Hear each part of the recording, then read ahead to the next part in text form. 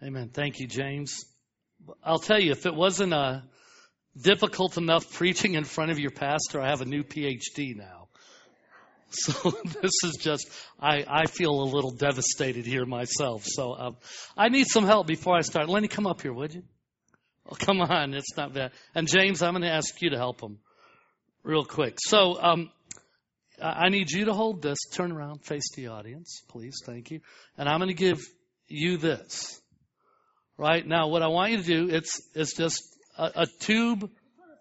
No, both of them, I think. No, it's just a tube of toothpaste. Hopefully.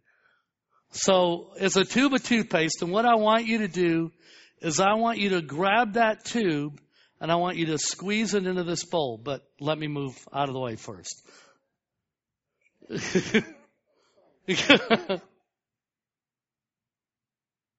It's just toothpaste. There's nothing in there, I promise you. But you did a good job. That's good. Give them a hand for doing a great job. The reason I wanted to show you that is it's toothpaste. When you squeeze it, what's inside is going to come out. And that's what our sermon is about today. It's called Squeezed. You know, we have a lot of pressure on us in many different ways. A lot of us are going through these types that we're squeezed very regularly. It comes on a daily basis. It's called the pressures of life that we have. And it could be a various amount of things. It could be the pressures of school. It could be the pressures of what you're going to do after school. It could be the pressures of deadlines, the pressures of finances, the pressures of what others expect out of us, the pressures of what we expect out of us. It might be the pressures of being married, having a new baby. It might be the pressures of not finding someone yet to be married to. And it might be the pressures that you have because you're wanting to have children. It might be the pressures of looking ahead and saying, what am I going to do with my life? And then for those of us who are a little bit older, it could be the pressures of looking back and saying, what have I done with my life? Pressure is everywhere, and there's no way to wrap our hearts. It wraps around us, and it feels like it's going to explode. But pressure doesn't squeeze the life out of us. Pressure squeezes the junk out of us. All of the junk that's in our heart has a way of coming out when we're squeezed, when that pressure comes. All of our anxieties and fears and impatience and frustration and laziness and jealousy, selfishness and anger, and the list goes on. Pressure doesn't put that stuff in our hearts, but it can squeeze it out of us. And in our passage this morning, we saw that Jesus had to deal with pressure. He had to deal with being squeezed. So let's look at what he did when Jesus was squeezed. There are three specific things, and he was squeezed in three specific ways, or he was tempted in three specific ways. The first way is physically. It says, if you are the Son of God, tell these stones to become loaves of bread. But Christ answers him with the word. He says, people do not live by bread alone, but by every word that comes out of the mouth of God. Now, I was reading through the commentary about this and about the wilderness that they said where this happened. And it lies between Jerusalem and the Dead Sea. Barclay says the Old Testament calls it the devastation. It's an area of yellow sand and crumbling limestone. It's got ragged ridges. It's just sandy. It's hills. It's just dust heap. And it just traps the heat inside like a fiery furnace. And what Barclay says is he says, a less inviting place is hard to imagine. And then I started laughing because I said, well, not for us. We've been to West Texas. We've seen that kind of area. Or for our friend Kyle, who used to play drums and bass, he's in Pampa, so he's realizing it this morning of what that place looks like, the place of devastation, of barrenness. So Christ was hungry. He's been fasting for 40 days and 40 nights. Satan knew that he was weak. And this is the very first place that Satan is going to tempt you. Is going to be physically. This is the first place he's going to squeeze you. Satan wants an easy fight because he knows he can't win a fair fight. So what he's going to do is he's going to come at you and make troubles with your marriage.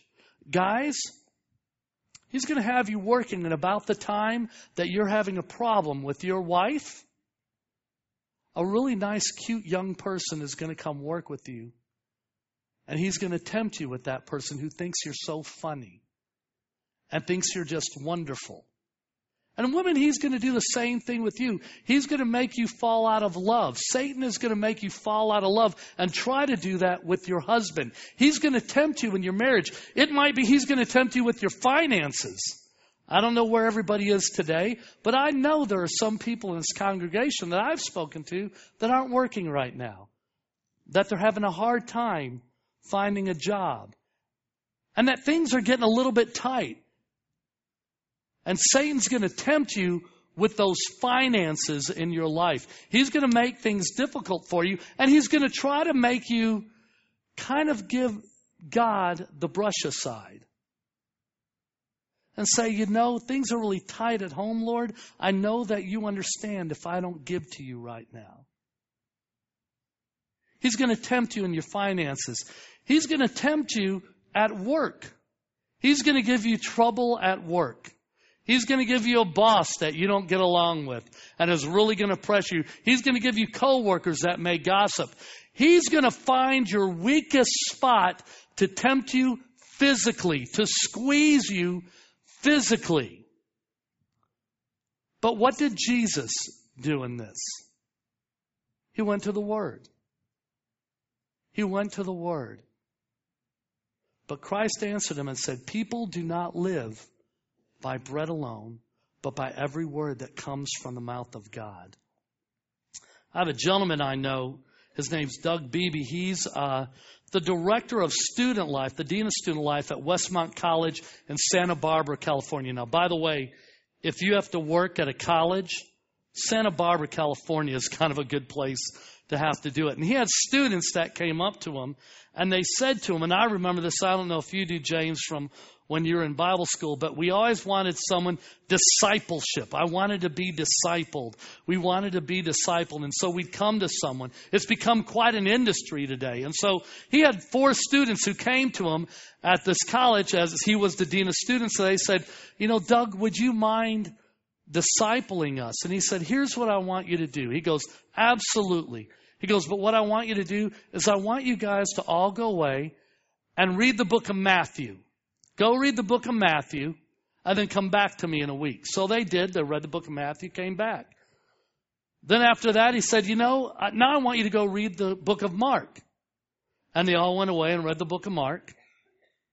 And then they came back and he goes, that's great. Now go read Luke.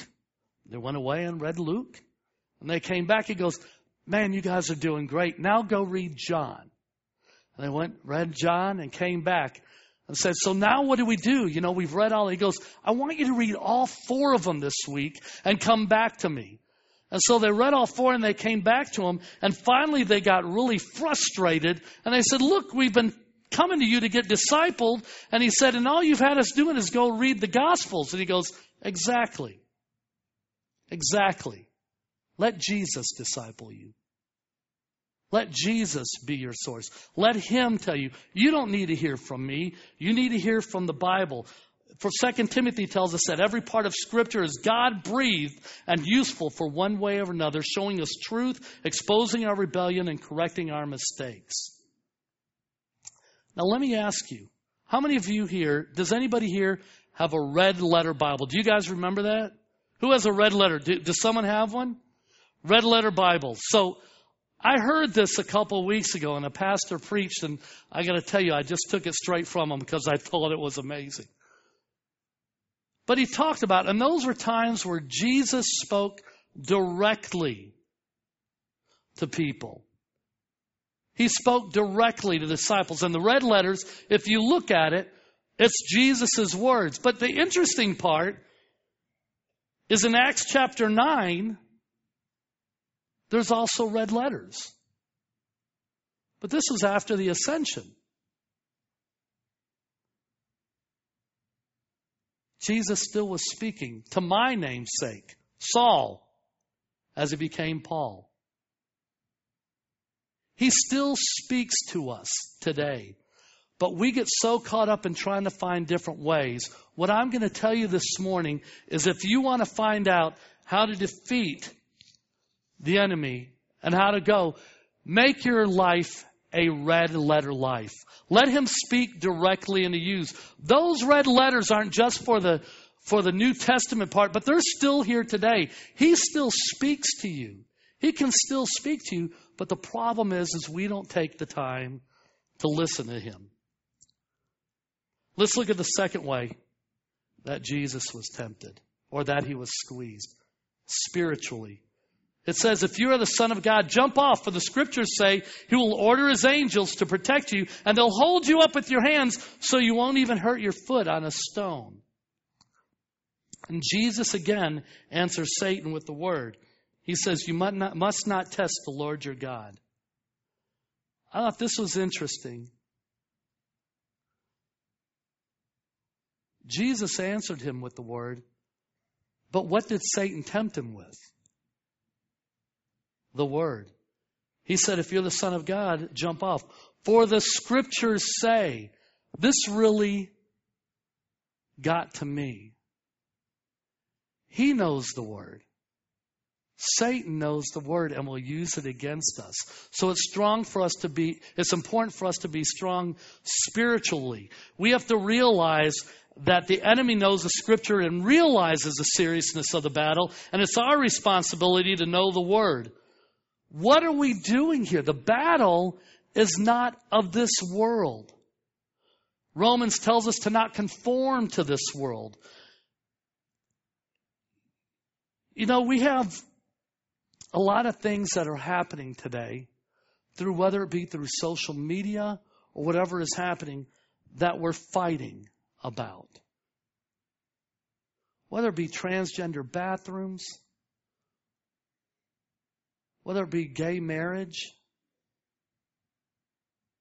whether it be sandblasting the Ten Commandments off of monuments. There's a lot of things that are happening, and we're spending our time getting mad at others and not showing them the love of Christ, as opposed to doing what we're called to do. We're not called to go and change people. We're not called to even go and save people. We're called to go and share. We're called to go and share the scripture. We're called to go and tell people about his love. I heard someone say last week that Christians are shouting answers to questions that no one is asking. But I'll tell you what, in my work, I can tell you the questions. People are asking for clarity in their lives. They're not asking us they already know where we stand about transgender bathrooms and everything else. But you know what they don't know what to do? And the questions that people are asking, those friends of ours are asking, they're asking us, how do I save my marriage? How do I help my son who's on drugs? How do I become a better parent? How do I not commit adultery? How do I care for my family? How do I help my child grow up into a godly person? Those are the questions they're asking. Where I work, we have a site called doesgod.com. And what we did is we checked out the top 10 questions that people ask on Google. Over 1 billion questions about does God happen every day. Every day, 1 billion people are trending on does God on the internet. And they're asking questions, but they're not asking the questions that we think they're asking. They're asking those questions that I just spoke to you about. Does God forgive? Does God care about me? Does God? Let's start answering them in the correct way. This came screaming to me about 12 years ago when my life changed. I get to go to, and James, I don't know if you've ever been to the Willow Creek Global Leadership Conference. It's a great conference. Bill Hybels has it every year from Willow Creek, and they have satellite all around. I think it's coming up in August or September, and if you're interested, I'll find out for you where it's going to be. I know I'll be going. And I went to one of the sessions, and Hybels shared the story. Because he has this large leadership conference, he gets asked to speak at a lot of conferences and a lot of leadership conferences that aren't necessarily faith-based. So he shared about one that he was in. I think it was in Washington, D.C., and he's standing backstage. So I want you to imagine that this is the stage, and they're introducing the speakers. And if you've ever spoke at one of these or been to one, all the speakers kind of stand backstage behind the curtain, and then they announce you one at a time, and you walk out and wave and find your chair and you sit down. So he was backstage, and he was standing next to the former Secretary of Defense. And the Secretary of Defense starts giving him a really hard time. He starts saying, Hybels, you don't know anything about this leadership stuff. You don't know what it is to really be a leader. Because you know what? If I make a mistake, men's lives are at stake. And Hybels, without missing a beat, said, oh, if it was only men's lives. If I make a mistake, it's men's souls. And that hit me. That hit me hard. Do I really care when I go out to lunch today about the person who's serving me? And that they are going to have an eternity without Jesus? Do I really care? I have family members. I have a little brother who's an atheist. Do I really care enough to share Jesus with him? Do I really, really care? Do we care as a church? Are we bringing people in here to hear James? Not me, hear James. when he's here, and hear him give that word out and give that invitation every week. Do we bring people in so they can be here to hear the word of God? Do we really care? Are we just happy because we came here and we have a nice place and some decent music and great preaching? Is that what we care about, or do we care really? Has a seriousness come that it's not just men's lives that are at stake, but it's men's souls? And it's so simple.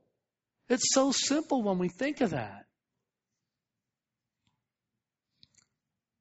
If you're here today and you're being tempted, squeezed spiritually, your life is not where it needs to be. You haven't shared Jesus in years. Forget months, forget days, forget weeks. You haven't shared Jesus in years. Today might be the time that you need to come forward when James has a time for us to do that. And come to the altar and pray and go, God, I've just been playing a game. I have just been playing around with this. Are men's souls important to me? Does that mean everything to me? The third way that Jesus was squeezed is egotistically. By the way, this is one, as you can imagine, that I'll spend a little time on because I have a problem here. I'm sure I'm the only one. But this is where I have a problem. It says, I will give it all to you, he said, if you'll just kneel down and worship me. Jesus tells Satan to get out of here, and then again answers with Scripture, you must worship the Lord your God and serve only him.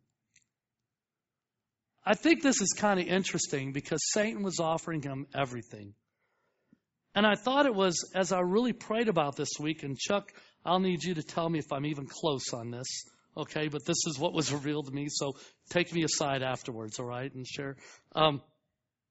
As I looked at this, I thought it was kind of funny because Satan saying, I'll give you all the kingdoms of the world.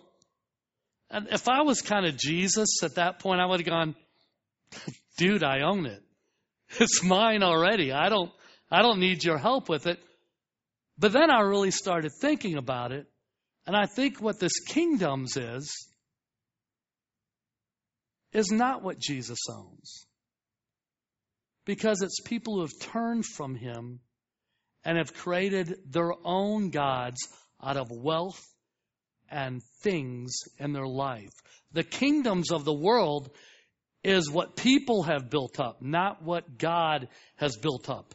It's those things that make us turn away from God. And he says he'll give it all to you. And I thought this was also interesting that Jesus, honestly, at the very beginning, he could have started out his ministry strong and could have started out the top of the world, but yet he's here being tempted in this way. And that struck me in the fact because Jesus didn't have instant gratification. He didn't take the shortcut to his kingdom. He took the hard road. He took the road that led to the cross.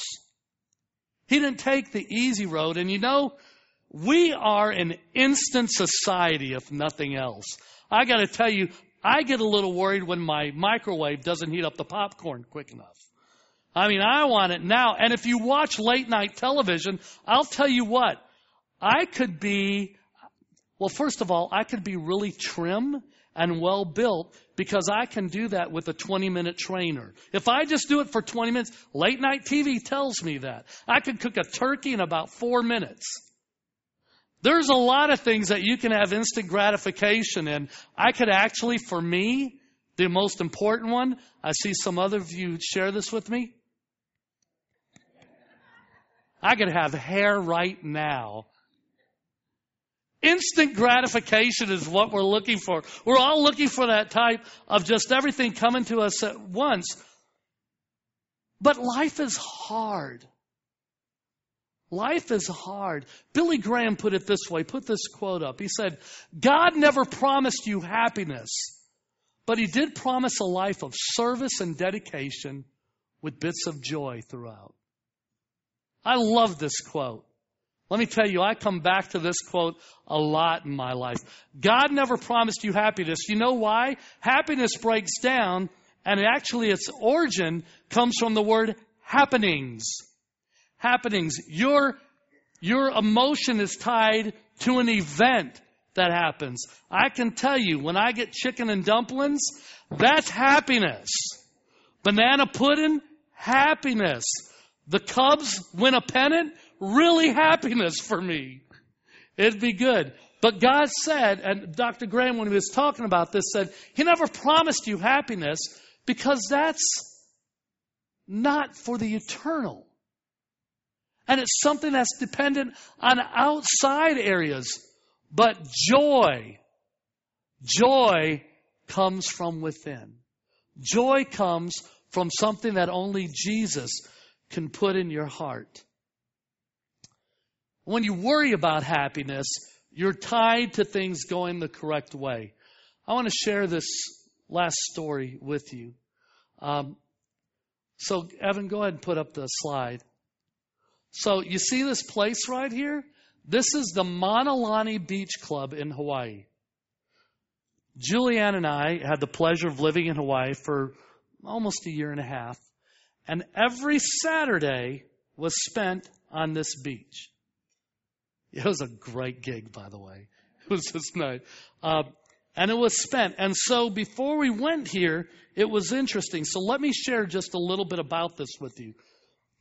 This hospital that I went to on the Big Island was kind of a boutique hospital. It was on the Big Island of Hawaii.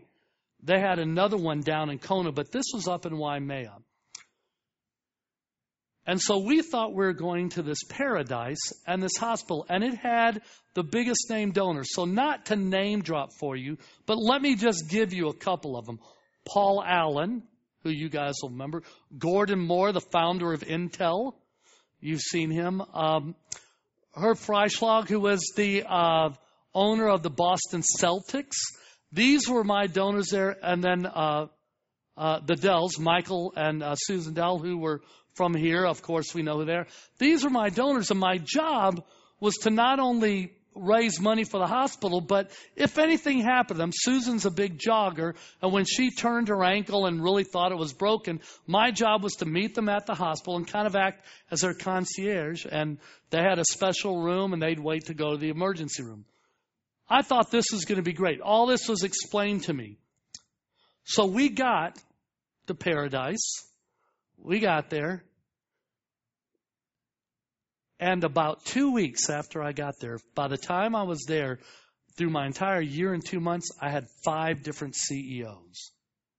5 different CEOs. 2 of them permanent.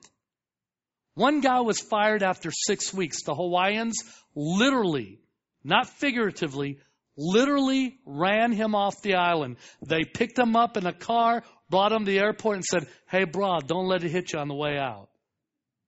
And they got him off the island. My largest donor, and this is all public knowledge so I can share it. My largest donor was a gentleman named Dr. Earl Bakken. You guys might know of him. He was the inventor of the wearable pacemaker and the founder of Medtronic. And he gave $18 million to start the hospital. And Earl, in the midst of all this turmoil, gave an interview which was covered. You can still see it online if you look at it. And it says, Dr. Bakken leaves the hospital. He decided he was done with it. My largest donor. Paradise, right? So I'm getting interviews because of his stature at all hours of the days and night. I mean, since we're in Hawaii, we're already 5 hours earlier, right? So we're behind. So I'm not only getting East Coast news departments, but then the Hawaiian ones. So it literally is about 18 to 20-hour days easily when I'm there. And that goes on for about 7 or 8 months. And then one night in the middle of all this, I came home, and go ahead, Evan, and I saw this movie on TV, Chariots of Fire. I came home at midnight, and it was starting at about 1 o'clock in the morning. Julia and I talked for a second. She went up, and obviously I was still awake, and I couldn't do anything. And I don't know, how many of you have ever seen this? I know it's a great movie. It's about I think it's the 1924 Paris Olympics. And the whole story is about a gentleman named Eric Liddell, who's a Flying Scotsman. Now, I'm going to tell you a little bit about this. He trained for the 100-meter race. He was brilliant in the 100-meter race. He was beating everybody. They called him the Flying Scotsman. This was a guy who was just tremendous, and he was a follower number 1 of God. God meant everything to him. In fact, he says, I can feel his spirit with me as I run. So he's trained for this time, and he gets to the Paris Olympics, and he finds out that his heats for the 100-meter are going to be run on Sunday. And he says to the head of the Olympic Committee, I can't do that. I can't run. I can't run on the Sabbath. Guy was favored to win the 100 meters. I can't run on the Sabbath. So they make some arrangements, and he's able to run instead the 400-meter race. And they said, well, we'll just have you run the 400 meters. Now, I don't know how many of you have ever run before. I ran a little bit when I was in junior high and high school. The 100-meter and the 400-meter are completely different races. The 100-meter, if you've even seen it on TV at all, it's fast and quick. Guys are running it almost under 9 now, but they're at 9 seconds. The 400-meter is a long race. It's all the way around the track. You don't train the same way. And yet, Eric Liddell, they said he could run this. And so he ran the race, and he ended up winning the Olympic medal for the 400 meters at the 1924 Paris Olympics.